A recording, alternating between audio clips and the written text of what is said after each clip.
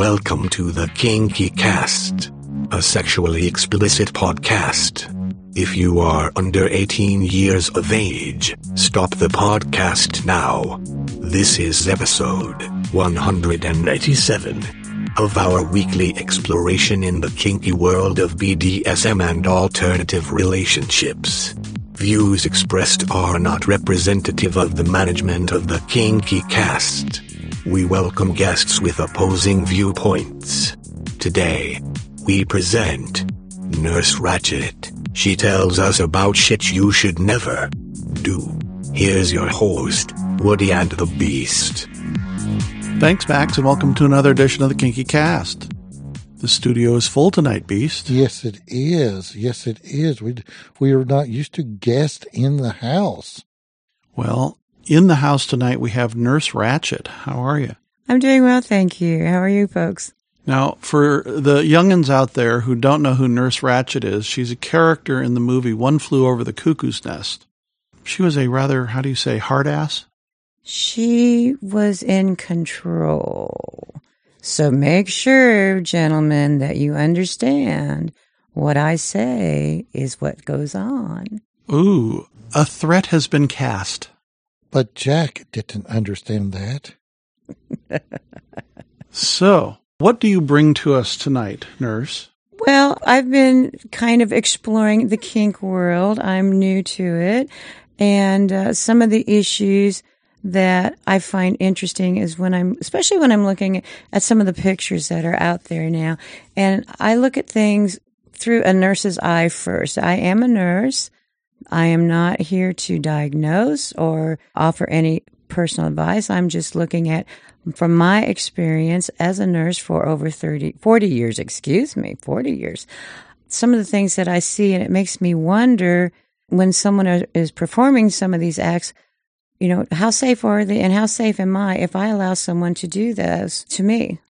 Okay, so let's recap. You're a nurse, but you're not their nurse. No. Well, in this case, we want to make sure that is fair because any medical advice that is given on a very general basis, and it is not specific to any of our listeners' particular problems. Absolutely. Absolutely. You are licensed in the state of Tennessee? I am. A registered nurse? I am. Let's start down the road. Pick a starting point. Some of the pictures that I've been noticing, we were looking at being tied up. Restraint, that's always been an interest of mine. As a healthcare provider, I restrain people all the time. When we were looking at your list, I was looking through the list that's on your toolbar for things to negotiate, and I said, oh, I do this, I do this, I do this. I get paid for that. She's a professional, but not the way we think about it. Exactly. But the thing is, I've been trained. I have to go through classes on a yearly basis to make sure of any updates. So if someone's going to do that to me, I want to make sure that I'm safe. And, you know, we talk about negotiation, and one of the things that the form on our site in the toolbox is important that we negotiate a scene and understand how that scene is going to come down and make sure there is adequate training. And the thing we got to watch out for is adequate training is kind of a misnomer there, right? Yeah, absolutely. Absolutely, because there are many factors that come into that. Those of us that are becoming a little more mature, we have different issues going on. Do we already have some nerve damage going on? Arthritis? Do we have circulation issues already? Do we have diabetes? Have we had a stroke? These are things that you have to take into consideration if you're going to restrain somebody. Woody, I am kind of reminded of the extreme sport phenomena that is sweeping the nation. And in extreme sports, we have highly trained athletes involved in these activities. But in our kink world, that level of athleticism doesn't exist. Right. So I think that we may not be as aware as we might be, think that we're risk aware, but do we truly know all of the factors involved? Well, when we dial up FetLife and look at some pictures, there's some very interesting pictures that are salacious and want us to do things like that, but we may not simply be qualified either from a physical fitness or a training point of view. this is true. So, Nurse Ratched, bondage is the hot topic today. It is. And I think we all have a little excitement about being restrained and unable to fight back. But if my feet are turning blue, that's not a good thing. Well, even today, bondage, though, is going beyond just the restraint for inability to fight back. It's gone into a decorative form, almost a sport like the shibari. Like the shibari. Right. And is there cumulative effects from this? I would think so. This was my question. When they're getting ready to suspend someone, how long are they in a position? If you're wrapped and your circulation is cut off, skin tissue breaks down after 10 minutes of poor circulation. If you've cut off the circulation, you're already beginning to cause tissue damage. If you put your hand under your leg while you're sitting and it starts to go to sleep, that means that you're not getting proper circulation. So once it's asleep and you no longer feel anything, then you have to rely on color and skin temperature. And what about things like endorphins that are blinding you to these sensations? Exactly. That's where the person that's doing the tying needs to be responsible and double check. When I restrain somebody in a healthcare setting, I have to be able to slide 2 fingers between the skin and the restraint at all times. And many of the shibari practitioners would argue that kind of looseness adds to the risk of the tie. Yeah, because they're going to slip and things like that. That there's slippage, yeah. Right. So the thing is, are we looking at a time frame on how long you're going to keep someone restrained, even though you're going, and the suspension, how long are you going to suspend them once they're restrained? And as you were saying, the endorphins, you're not going to feel it if you're the one being restrained. The person that's doing the rope and the tying, they need to be aware of what's going on with your body. One thing that comes to mind is when we see some of these lovely shibari shots on FetLife, what we see is the pinnacle moment. We don't see the run up to it and how long it took to get there. We see, the master picture of it. And if you recall Master Cecil, when we talked to him last, we talked about him, 10 girls they put on a batten at once, and they had 10 people tying. And so basically they'll go, everybody started tying at the same time. They tied them to the batten and then raised it. And then they took the picture of 10 girls hanging there at the same time. Then right after that picture, they lowered them down and untied them. And so that is kind of a responsible way of getting this mass project done.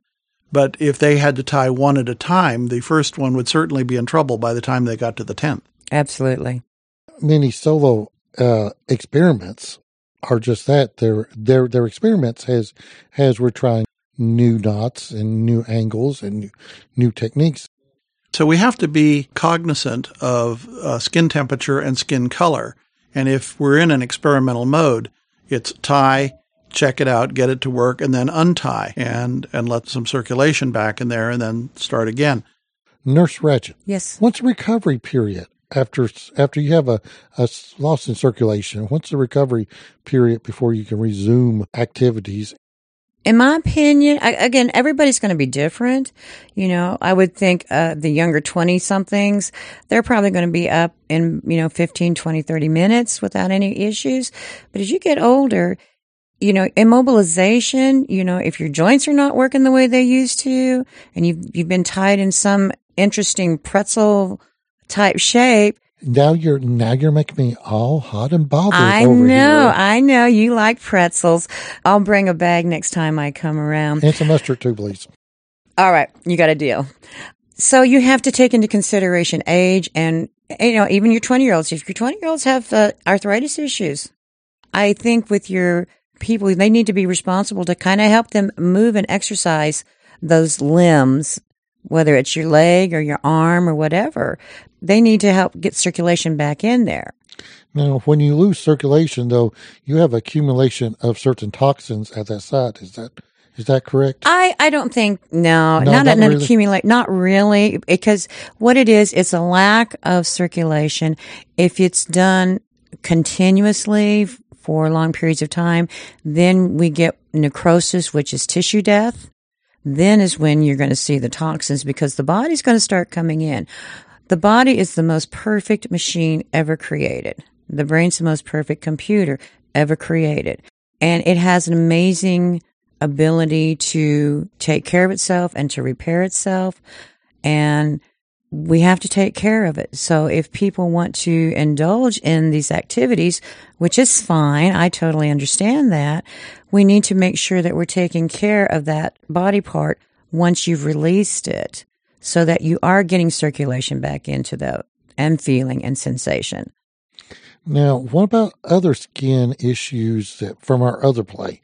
We see some really dramatic flagellations and whippings and cuttings and all that. What kind of risk do we pose here? Anytime you break the skin, you risk infection. The skin is our first line of defense against any bacteria. Any of the superbugs that are going around, all of these things are very, very important to think about. If you're going to do something, if you're going to whip somebody and you've cut their skin open, what are you doing for them in their aftercare? Are you making sure that those wounds have been cleaned? Are you applying some kind of an antibiotic ointment? Are you covering them up so that if they lay down and you cover them, they're not getting lint from a blanket, or they're laying on a surface that's got somebody else's whatever bacteria and stuff there, as far as what they're doing for cleaning and keeping things sanitary. So anytime you break the skin, you're looking at potential infections at any age. This is blood or no blood, I take it. Either one. A paper cut, just a little paper cut on the end of your finger. You can lose your finger, and I have seen this happen. We've had to amputate. From a paper cut? From a paper cut. It's a wake-up my call. boss are going to talk about some new job requirements here. Job safety. In fairness, the patient was a transplant patient, so he was immunocompromised. That's something else you need to think about. So one of the things in the scene is not knowing the real depth of the health record of the person you're playing with. Exactly. And unfortunately, my little questionnaire that we've been putting out has one line in the last section of what your medical condition is. And I have had people come to me after they've filled it out and say, oh, by the way, I was diagnosed with this. And, so maybe we need that standard little medical form that we have to fill in at the doctor's as part of a play scene. It wouldn't be a bad idea because, people don't always think about, well, I have diabetes. Okay. Well, I've had diabetes for 20 years. It's no big deal to me. But if you don't know I have diabetes and you do something to me, you break my skin and I get an infection and it turns into a MRSA and I lose my leg or I lose a big chunk of skin or it turns into necrotizing fasciitis, who's to blame? Me because I didn't reveal something, you because you did something to me and you didn't do proper aftercare, or I didn't do proper aftercare. Certainly the blame is going to go on both parties for not having enough preparation going into a scene. Exactly. Arthritis. Rheumatoid arthritis is an autoimmune disease. So there's other issues. What kind of medication are they on? A lot of the medications that we use with rheumatoid arthritis can cause skin tears sometimes just by running your hand down their arm. Can cause a skin tear if their skin's fragile. What are some of the top health concerns do you think that the bottom needs to expose when they go into a scene? What are some of the top ones to be particularly aware of? Diabetes, I think, is number one because diabetes can affects every part of the body. And we have I see multiple diabetic foot ulcers. I see skin breakdown because it's just your immune system is also involved with this. Anything that has an immune system with it, or your rheumatoid arthritis, if you're on prednisone, are you on a blood thinner, Coumadin, Xarelto? Are you on a baby aspirin? Those things can cause excess bleeding. Maybe you're not breaking the skin, but are you developing a blood clot? Is a blood clot developing in your leg or somewhere else? Now, blood clots, while they're more common, the older you get, they're not limited to Absolutely not. Mature adults, are they? Absolutely not. Immobility would be probably number 2 when you are looking at healthcare issues, because if you take a 2-hour flight, you run the risk of developing blood clots. That's why the announcements every 2 hours when you're on a long road trip. Get out every 2 to 3 hours. Get out, exercise. Deep vein thrombosis. That's right. And if it travels to your lung, to your heart, to your brain, catastrophic issues. You could have a stroke. You could have a heart attack. If it goes to your lungs, which we call pulmonary emboli, if it hits just right, you're dead. If my leg were tied back all the way, my lower leg was bluing up, I am pooling blood at that point, and Yes, it is on the verge of clotting. It can start to clot, yes. Right. And so depending on how long it has been immobilized will depend on the degree. And then when it's released, any clot there gets released into your circulatory system. It could. It really could. And just to expound on that just a little bit, your foot turns blue and purple, then it goes white. When it goes white, you're in trouble because that's not a good thing. Why does it go white? There's just no more blood. There's no more blood, and your foot goes white. It's not blanchable anymore, what we call blanchable. If you still have purple and if you push on it, it'll change a little bit of color. When it goes white, there's no color change, and that's pretty much dead tissue. Well, okay, Nurse Buzzkill. I mean, Ratchet. I told you. Well, she is just bringing some sobriety to our extreme sports that we partake it is. in. Right. And we better get some skills if we're going to go down this road. We don't like killing people in this scene. We don't like maiming them. No, and that's it with me. I already have a joint injury. I don't want somebody tying my hands behind my back and then not listening to me when I say I need to be released. It's communication, but this is also follow through. Exactly. With the negotiation. So we've got diabetes as a primary concern to warn about. And the second one was? Circulation issues. If you've got atherosclerosis, arterial sclerosis, heart disease, all of these things where you're building up plaque in your blood vessels. And the third of the top 3? Breaking of the skin. Breaking of the skin. Yep. So if you have any immune issues or anything like that, definitely be concerned about, but be concerned about breaking skin always. Anybody, whether you have autoimmune, whether you are suppressed or not, anytime you break the skin, you set yourself up for an infection. And infections. In this day and age, we're no longer is Neosporin always sufficient. No, but if you do it right away, if you clean it well and do a little Neosporin or your triple antibiotics and cover it, you probably will be okay. If they're superficial, meaning it's only through the first layer of skin. If it goes deeper, then you could be looking at some other issues if it heals. If you see muscle, this is not good.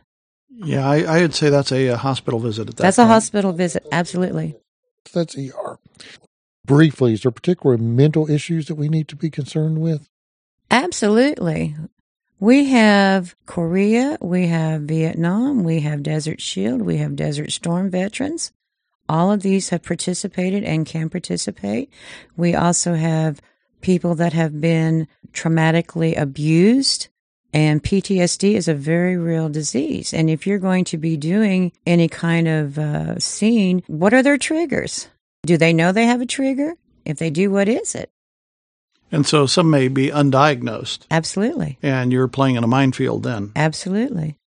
Letting your top know about PTSD is critical if you are already aware, though. Yes, I think so. If you have any kind of psychiatric diagnosis, it's good to know because sometimes, even that you can say, is there something I need to know about we need to stay away from? Because you don't want to throw somebody into a psychotic state. No, definitely will hurt your reputation as well as their week. Right, right. I really feel that mental illness is so taboo anyway. We still don't talk about it. We still don't appreciate the fact that it is an illness like diabetes, like heart disease, and we need to take it very seriously. If someone does say, I do have some issues, okay, and you need to make sure that you understand that you're not going to take them down a road that might be detrimental to both of you. But likewise, I imagine it's important when you share this information that you trust the person you're sharing with, because this is health information and it's not for public consumption. No. What you're trying to do is you're trying to make sure you're safe, your partner is safe, and that you're having a good time. That's what it's about, isn't it? It is. We do call it play. Absolutely. But you have to be responsible. Responsible. That sounds like an adult thing to do. Yeah, playing responsible. Oh, yeah, that's it. I refuse to grow up. Yeah. Well, you don't have Okay, to grow up to Pollyanna. be responsible. Peter. No, Peter. Yeah. I'm Peter. Polly. He's Peter. Yes. I don't want to grow up either. And I'm actually having more fun now in my 60s than I've had any time in my whole life. And I want to continue and I want to grow. But I want to make it to my 70s and my 80s, and I have plans for my next century, so. there you go. Yep. The one thing that I also wanted to add to the mental section is people that have either undiagnosed or diagnosed schizophrenias and things like that. You could start playing with one person and end up with somebody else. Yeah. Schizophrenia, everybody thinks that's like the split personalities. It's not. Schizophrenic, there are chemical imbalances in our brain, and a lot of times they will hear voices. The voice might come out of your computer, might come out of the car radio, whereas a split personality, that's an entire different diagnosis. Which is much, much less common. Yes, but you can trigger a psychotic event if they are not taking their medication. If they are taking their medication, but you take them down a road that they fail to say, we better not do that. What about anxiety issues are fairly common? Is it important that the partners be aware of medications and whether those medications are in effect?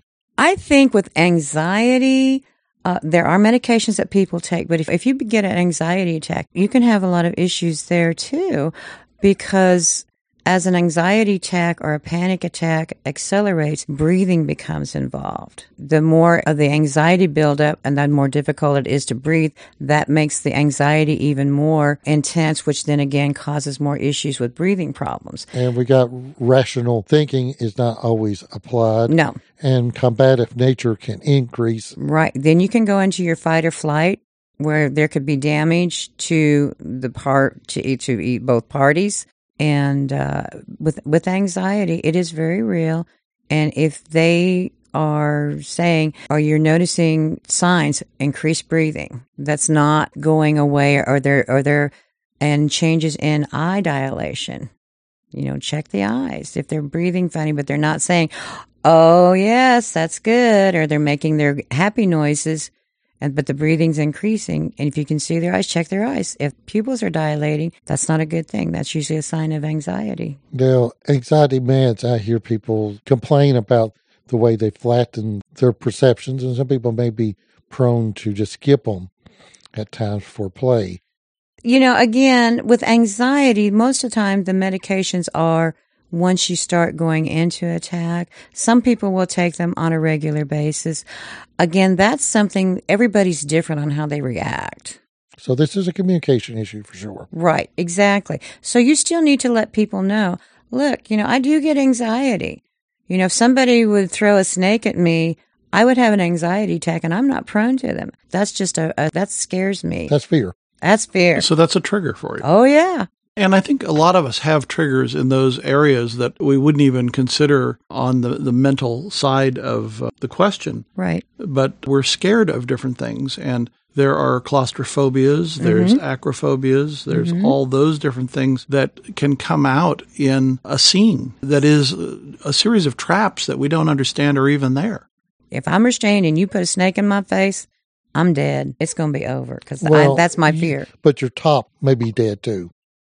Probably not, because I would Oh, you just, Oh, yeah. it'll be over, huh? Oh, it's over. It's over. I don't even like pictures of snakes. Okay. I have to use a pencil to turn a page if I know a snake's on the next page. Well, I have a philosophy, and some of our listeners will probably call in the best snake is a Dead snake. thank you. So we've traveled down the medical road here and covered a number of things, and this is certainly just scratching the surface. We could talk hours with each one.